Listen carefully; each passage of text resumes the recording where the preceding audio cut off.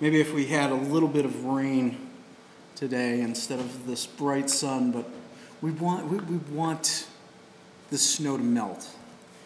I know I'm a born and bred New Englander, and I'm tapping out like a wrestler saying, "Enough, God, enough." All right, so today, like I said, we are going to be talking about love. It is the new commandment. And we are going to turn to John chapter 13. And this is where, there we are. This is where we are going to be going. It's going to be 13 verses 31 to 38.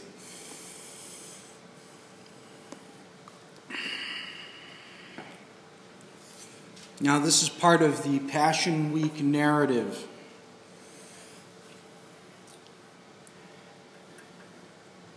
This is what it says. And when he, that's Judas, the betrayer, had gone out, Jesus said, "Now is the Son of Man glorified, and God is glorified in him. If God is glorified in him, God will also glorify him in himself, and glorify him at once. Little children, yet a little while I am with you. You will seek me, and just as I said to the Jews, so now I say to you, where I am going you cannot come. A new commandment I give you, that you love one another. Just as I have loved you, you also are to love one another. By this, all people will know that you are my disciples, if you have love for one another." Simon Peter said to him, "Lord, where are you going?" And Jesus answered him, saying, "Where I am going, you cannot follow me now, but you will follow afterward." Peter said to him, "Lord, why can I not follow you now? I will lay down my life for you." And Jesus answered, "Will you lay down your life for me? Truly, truly, I say to you, the rooster will not crow till you have denied me 3 times. Now, these are the major events leading up to the crucifixion. It is part of what we call the Passion Week narrative. And if we were to really just focus on the Passion Week, which is the time from the triumphal entry to the death, burial, and resurrection of Christ, we could fill up 2 or 3 months' worth of sermons, because there is just so much in the 4 Gospels, maybe even more. In fact, some churches have in the past just finished Christmas and gone right into the Passion narrative, because that's just how busy this week is. This portion has one of the most famous quotes in the Bible, one of the most famous commands: love one another. It is a sign that we are the true children of God. It is something that we struggle with, that we see the apostles struggle with. And throughout cultures, people identify us because they know that we are to love one another and that we are to love others as ourselves. It is a way of identifying us. It's like a sports team's uniform. Like you put on that uniform if you're playing for your high school or college, or if you're lucky enough to go to a pro team. You wear those colors proudly. It is like a doctor that wears a white jacket. It's a sign of something that he is. This is what loving one another is. It's that outward symbol to show that we are followers of Christ. Now, there's 3 things I want you to see loving others does. First, we're going to look. This is what glorifying, all right? Jesus is talking about, and he says glorify. This is key to these 3 points. Glorifying means to influence one's opinion about another, so as to enhance the latter's reputation, or to cause to have splendid greatness. And it's that first one, to influence one's opinion about another as to enhance the latter's reputation. That's going back to us being ambassadors of Christ. It's us to being representatives of God the Father. It's us representing the kingdom of God. We are to bring glory to God by what we do outwardly to others that will make them say, truly there's a God. There has to be a God, because I don't know how this person could love me in this way with everything I've done. So the three thoughts for today. Loving others brings glory to God. Now we go back into the verse 31. When he had gone out, Jesus said, "Now is the Son of Man glorified, and God is glorified in him." Now, how does the Son of Man, how does Jesus get glorified, and how does he bring glory to God through this? We have to remember that the cross teaches important lessons about God the Son and how loving others brings glory to our Heavenly Father. At this point, when it says, "and he had gone," when he had gone, that's Judas. Now, to back up a little bit, they're at the Last Supper, they're eating, and Jesus tells them, "One of you is going to betray me." Now, these are 12 men that he has spent his life, he has spent a lot of time and energy in. He has loved on them, they love him. He has given them power. When Jesus sat there and he sent them out twice for 2 weeks to go and do the ministry, like it wasn't just like, "follow me," and then he left and he let them do it. He gave them the practice times. So for 2 weeks, on 2 separate occasions, so for 4 weeks, Judas had power given to him by God, in which he was able to heal the sick, in which he was able to raise the dead, in which he was able to perform all sorts of miracles. In fact, when you read that narrative, they all come back and they're like, "Jesus, this is what we were doing. This is what we were." They are so happy. They are so excited. They are like, "Oh my gosh, I can't believe what I was able to do." But at this time, because again, Jesus wasn't the Messiah people were looking for, and Judas thought Jesus should have been this warrior type, kind of like David. He went to the Sanhedrin, which was the Jewish leaders at the time, and he agreed to betray him for 30 pieces of silver. And so what ends up happening is Jesus is sitting there and he tells them, "One of you is going to betray me." And they all begin, who? You know, they can't get this. The 11 that are there cannot understand what is going on. Because how could somebody betray him when they have been given power, when they have been just loved on by the Son of God, by God himself in the flesh? And what ends up happening is Jesus says, "One of you, it's the one that's going to dip with me." In other words, what they would do is they would take bread, like the pita bread, and they would rip it, and they had this vinaigrette type dipping sauce that they would dip and eat. And Jesus does this, and as he goes to put it in, Judas is the one that goes. It tells us in the narrative, Judas goes and they both dip at the same time. And Jesus turns to him and says, "Now go and do what you must." And the 11 are stunned. You can just imagine them, like, wondering what is going on. And Jesus turns around and he sits there and he has to comfort them. But in being glorified, he's showing that even rejection is not going to stop him from loving. He is being rejected by one of the 12 men that has been one of his closest friends for the last 3.5 years. But Jesus has been building up that time. He has been rejected by his own town. He has been rejected by his own family at this point. And what happens is he still is willing to die for the penalty of their sins and our sins. And because of that, this is where the glory is coming to God and coming to him. He freed us from the power of sin. He is willing to obey God the Father's will to die on the cross and pay our penalty as an act of love which will open the bridge and gap the chasm between us and God. The other thing that the cross will do is it demonstrates God's justice. In Romans 6:23, we read the following: "For the wages of sin is death, but the free gift of God is eternal life in Christ Jesus our Lord." See, at that time, up until that time, sin was just rampant. The reason why Judas is betraying Jesus is sin. He's greedy. He's known as the thief of the 12.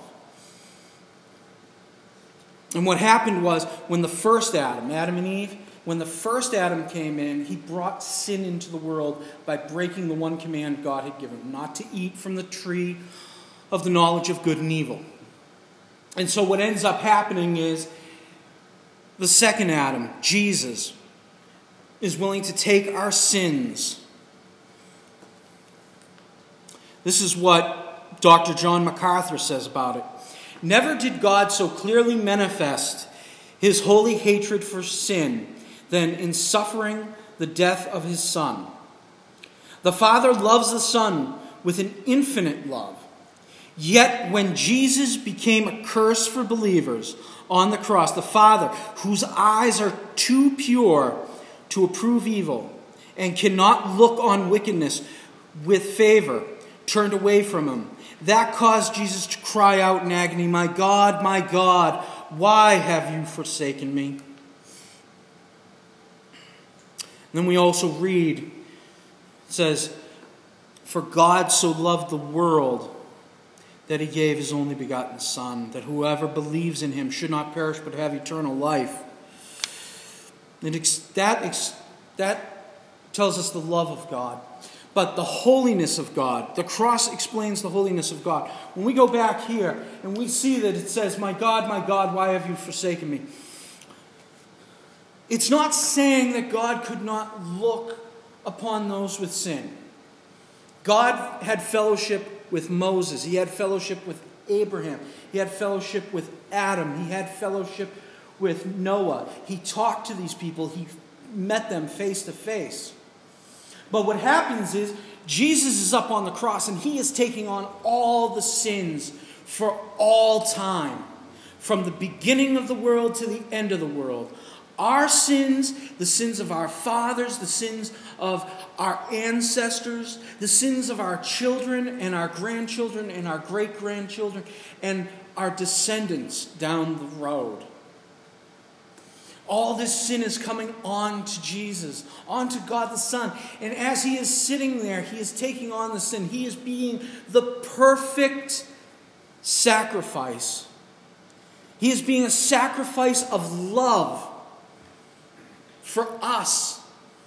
He is being a sacrifice of love that God the Father has initiated. And as he sits there and he takes all the sin, finally, God, who is holy, who is separated, who is perfect and good, cannot look at it. And so the Bible tells us that what happened on that cross was it got dark. And you could hear the thunder roaring. And Jesus knew at that moment that God the Father couldn't look upon him anymore. And it broke the Son's heart even further. But he still did it out of love.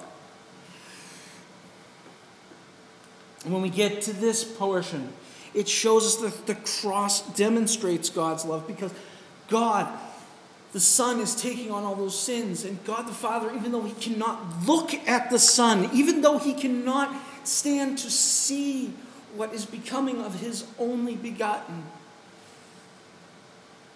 he knows that it has to be done because he loves the world and he wants all of us to go into eternity with him. He does not want to be separated from us. This is what God the Father is initiating. This is something that media loves to do. Whether you're watching Star Wars and you see Obi-Wan Kenobi. As he's fighting Darth Vader, he looks over and he sees Luke. And he knows that he must sacrifice his life in order for plans to be fulfilled. Gandalf in the Fellowship of the Ring, he sacrifices his life so that the other 8 can go on to their mission to save the world. Neo in the Matrix knows that he must sacrifice his life to save humanity from the computers that are running. And even Charles Dickens, another man who followed God, he wrote in his book, great book, A Tale of Two Cities, he writes how Sidney Carleton is able to give up his life for Charles Denay, a man who looks almost exactly like him. It's something that media, stories, books, TV, movies, has always had this way of following when it comes to giving up one's life sacrificially. It shows that God's message is eternal. And that if we look, we can always see little bits of it somewhere in the world. The second point I want to make is loving others requires new life.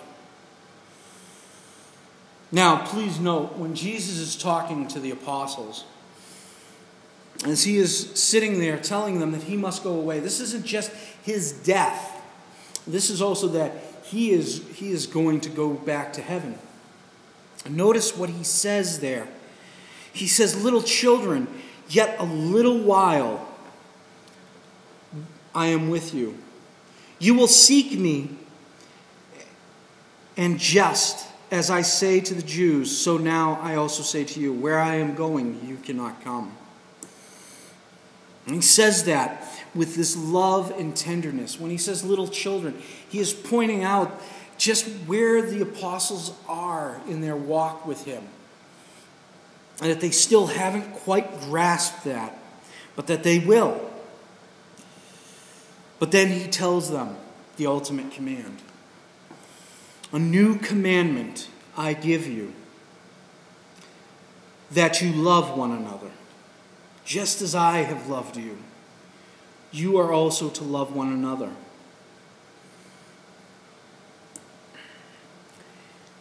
And then he goes on to say, "By this, all people will know that you are my disciples if you love one another." One of the things that happens in churches these days, that the world looks, because the world, like I said, this is one of the most famous verses. The most famous verse is John 3:16. But one of the most famous verses, one of the most famous thoughts that's out there about the church is love one another.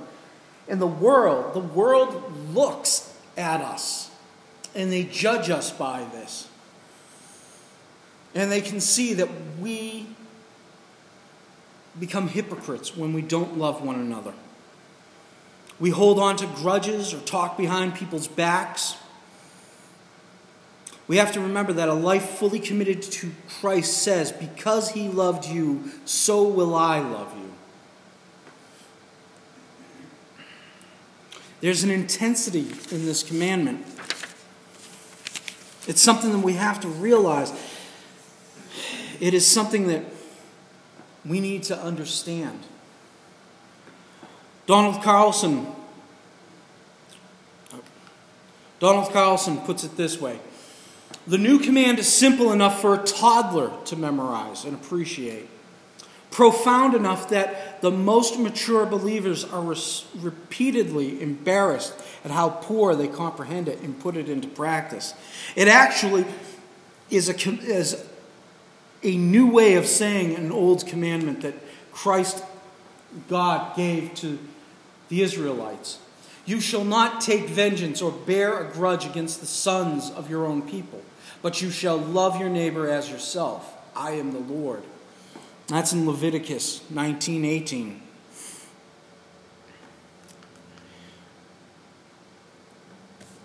Jesus says, a new commandment I give you, that you love one another. Just as I have loved you, you are also to love one another. The impact of this, if we live this out in the world. Could you imagine what it would be like? See, that's what's happened is we as the church, we don't always live this out. We want to live this out. And that's kind of where Jesus goes when he's talking to Peter and he's like, really, Peter? Are you sure you would do this? It is a challenge for us to grow. There's a challenge for us to go ahead and do this, to live out this command. If we were to follow outwardly and live a life that really was showing the love of God to a hurt world, if we say that the church is a hospital for the hurting world, then we need to love just our love for one another is one of the many medicines God gives us to heal that world.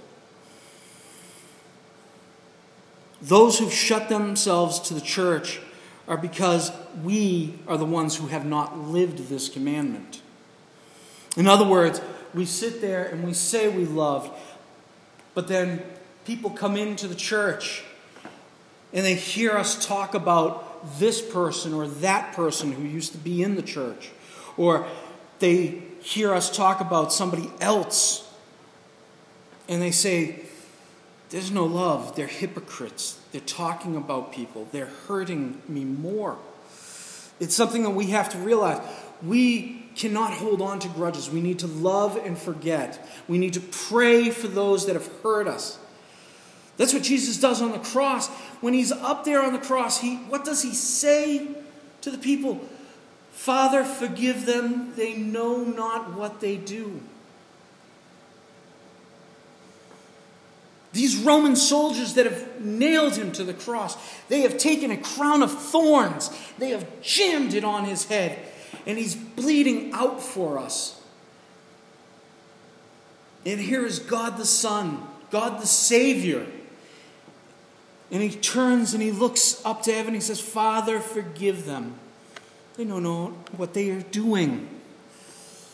Because he knows that this is the beginning of that bridge, the beginning of that healing, the beginning of everything that God has put into motion.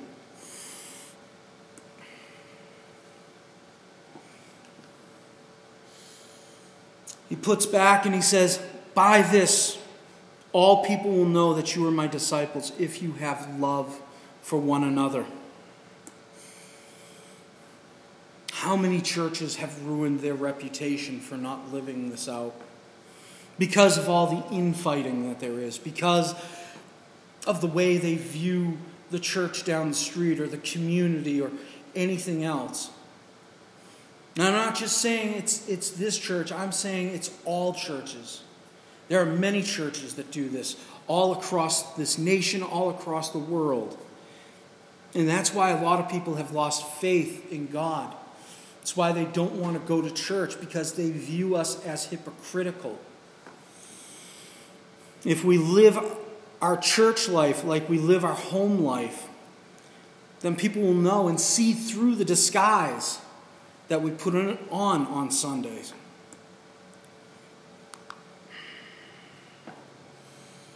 And that leads to point 3.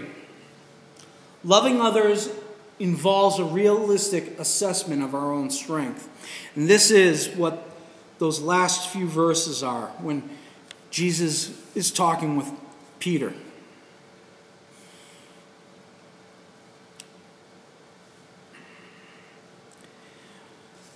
See, there was a old hymn many years ago.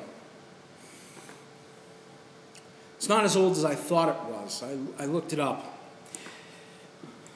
But it's to remind us. It's to remind us actually of this point. They will know that you are my disciples if you have love for one another. This hymn was written based on this verse. It was written by Peter Schultheis. And it says, we are one in the Spirit, we are one in the Lord. We are one in the Spirit, we are one in the Lord. And we pray that our unity will one day be restored.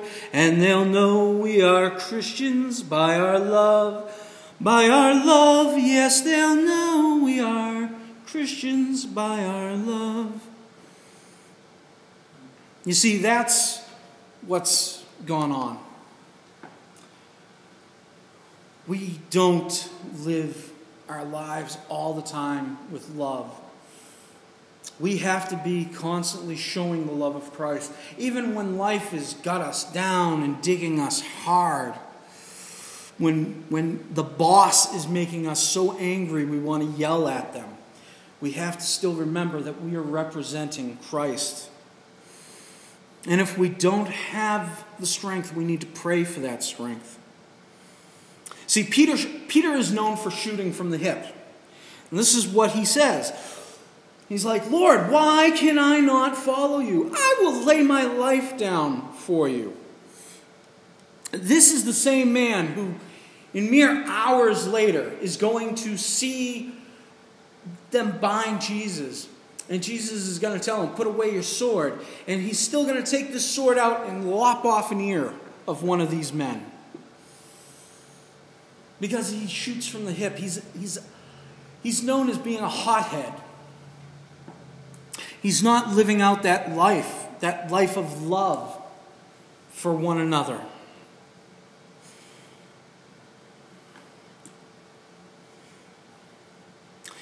And Jesus gives him this question. Now, I want you to focus on this. He says, will you lay down your life for me? And then he says, truly, truly, I say to you, the rooster will not crow till you have denied me 3 times. Now, in the Passion narrative, as we go on to Good Friday, as Jesus is being put on trial by the Sanhedrin, what is happening is Peter goes along with others, and they're trying to find out what's going on with Jesus. And people recognize Peter. See, remember what we were talking about? All the crowds coming to see Jesus and hear Jesus speak? Well, it wasn't just Jesus that was becoming famous. They recognized the apostles. They recognized what was going on. And they noticed, there are 3 people that noticed Peter. And they're like, aren't you the one that's with the Nazarene? Aren't you the one that's with the carpenter? Aren't you the one with Jesus of Nazareth?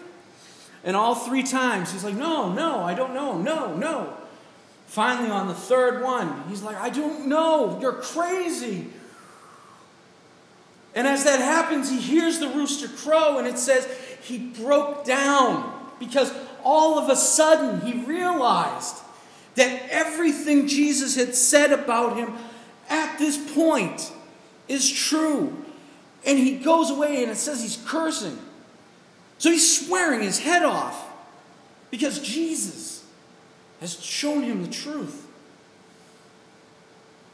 And when Jesus comes back and he's spending the last 40 days with them after he's been resurrected, he sits there and he brings Peter back into the fold. He's asked Peter, do you love me?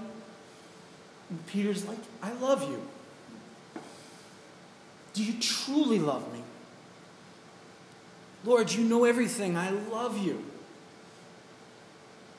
And then the final time he realizes what God is saying is, do you agape me, not do you philo me? In other words, in Greek there are 3 different words for love. Agape, philo, and eros. Eros is romantic love, you know.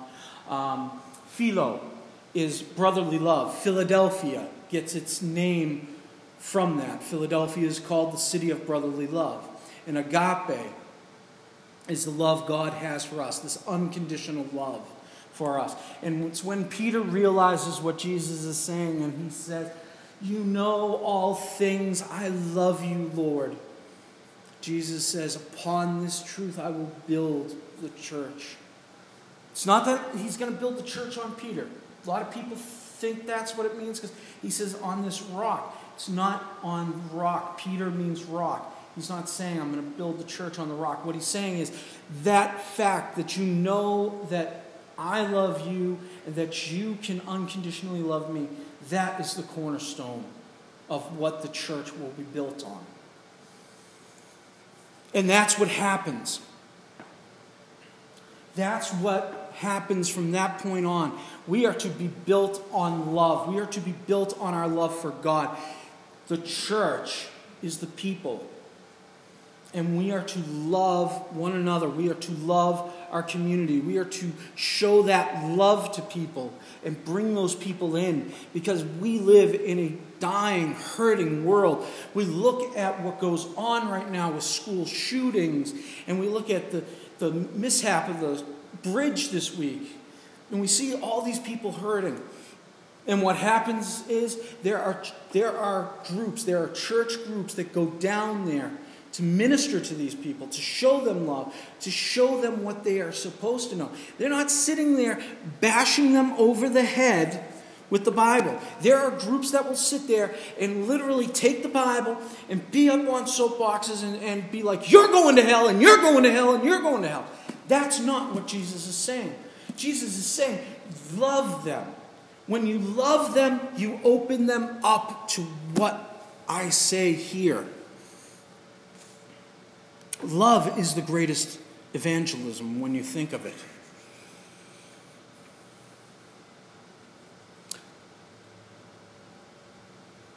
The thing is, we can let all the sarcasm, angst, hatred, mistrust, and other things get in the way of living out the commandment to love one another.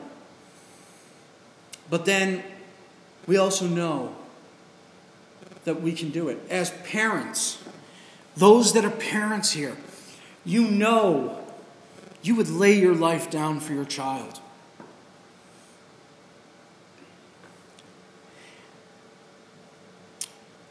God did one even more unthinkable. He gave up his child for us. And he tested himself. He did this with Abram when he told Abram to sacrifice Isaac, and he stopped him. He knew how much Abram loved Isaac, and Abraham was willing to take that place. But God saw that if this man could do that, then I will do that.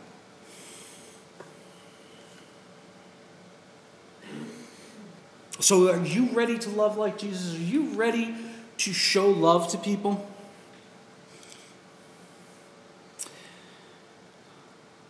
Can you love your brothers and sisters here at First Sutton? Can you love them out in the world, out in Sutton, Webster, Douglas, Auburn, Oxford, Millbury, all the towns? How about our family members that drive us crazy? I know I've got a few. And I need to pray for strength every time it's the holidays and I know that they're coming over. But I still love them. How about that crazy coworker that has that weird habit that you just can't get used to? We all dealt with that, right? So where do we begin? Well, first pray. Ask God to give you a heart like his to love the people around you. That is one of the most fundamental, important points, is we should always be in prayer every day. The Bible tells us to pray constantly. So it's not just praying at 8 a.m. Monday, Tuesday, Wednesday, Thursday, Friday, Saturday, Sunday. It's not that. It's to pray constantly. Because we're going to get into a point where we sit there and we go out and we're looking at what's going on in the world, and we start to let all that angst build up into us, and then we need to pump the brakes, stop, stand back, and say, Father, show me how to love just like you.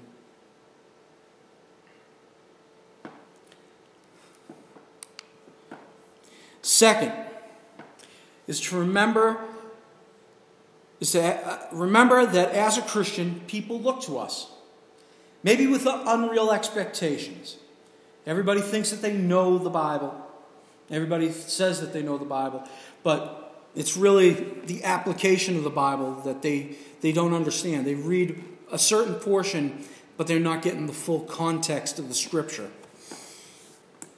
So they look at us with unreal expectations, but they're they are judging God based on how we act towards ourselves and to others. So in other words, they're looking to us. They're looking to see. If they know that Scott is a member of a church and he's communicating with Rick, they're looking, and Rick is a member of a church, they're looking at them and saying, they say they're Christians, but they're talking about this person, they're talking about that person. And it turns them off to wanting to be part of the church, to be a Christ follower. So we have to remember that. We have to remember that they are looking at us and how we react in our lives, how we react every day shows that reflection of Christ to them. Third, because of Jesus' love for us and that he was willing to die for us, we must be willing to die to ourselves every day. Certain things we say and do based on our strong feelings can shut us off from our family and friends, can shut off our family and friends to Jesus.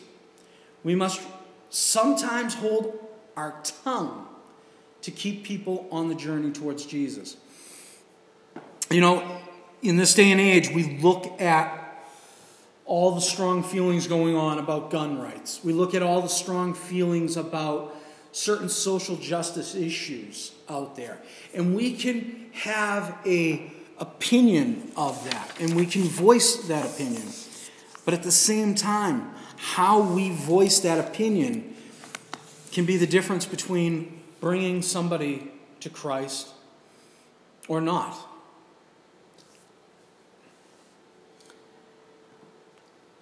I have a few friends, that's what they do. You go on Facebook, that's their feed. And they're like, if you don't like it, the heck with you, delete me. And it's like, dude, you say you're a Christian.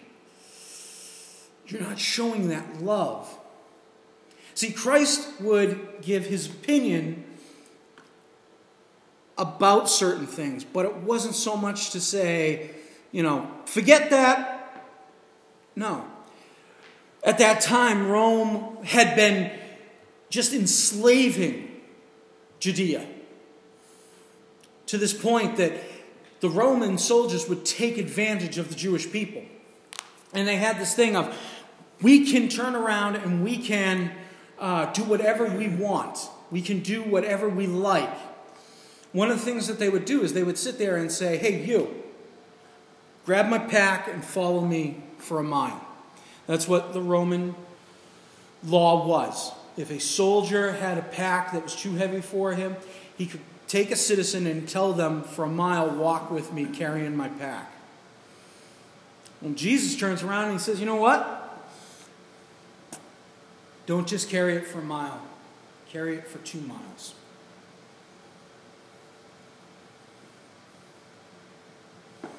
We have to remember that Jesus up on the cross, the centurion looks up at him, sees everything that's gone on, and he says, truly this was the Son of God.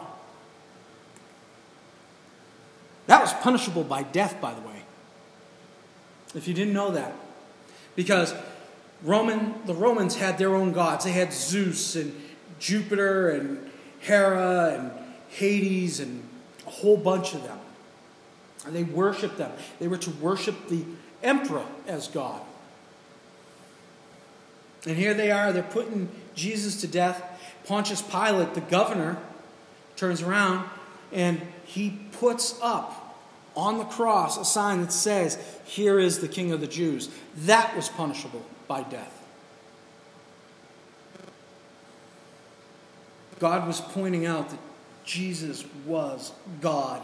Jesus loved the world so much, it was shaking the very foundations of what was there.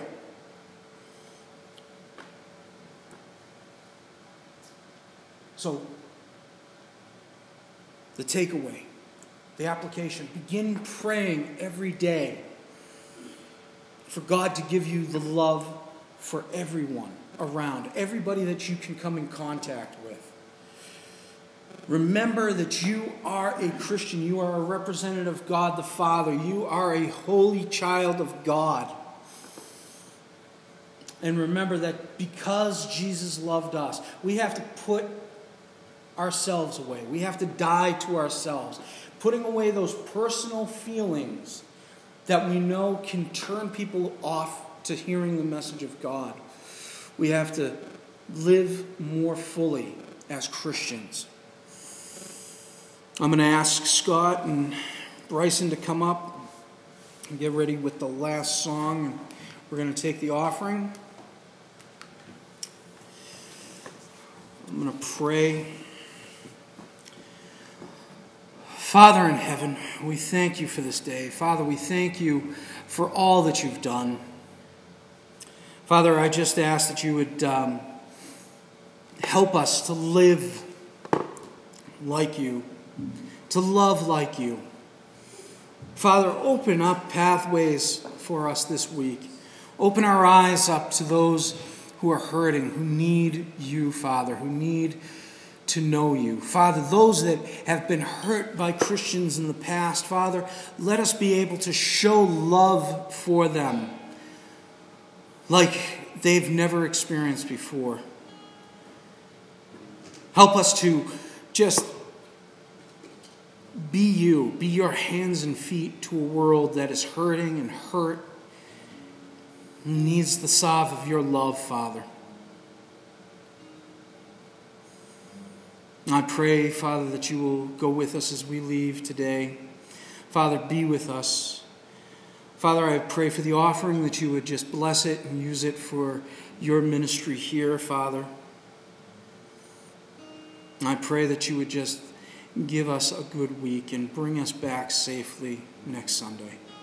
We pray this all in Jesus' name. Amen.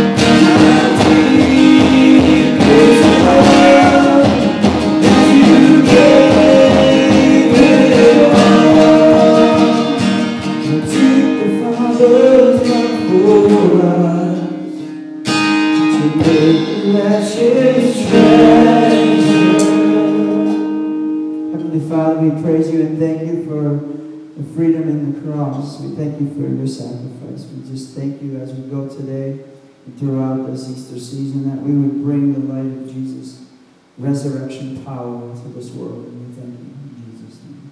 Amen.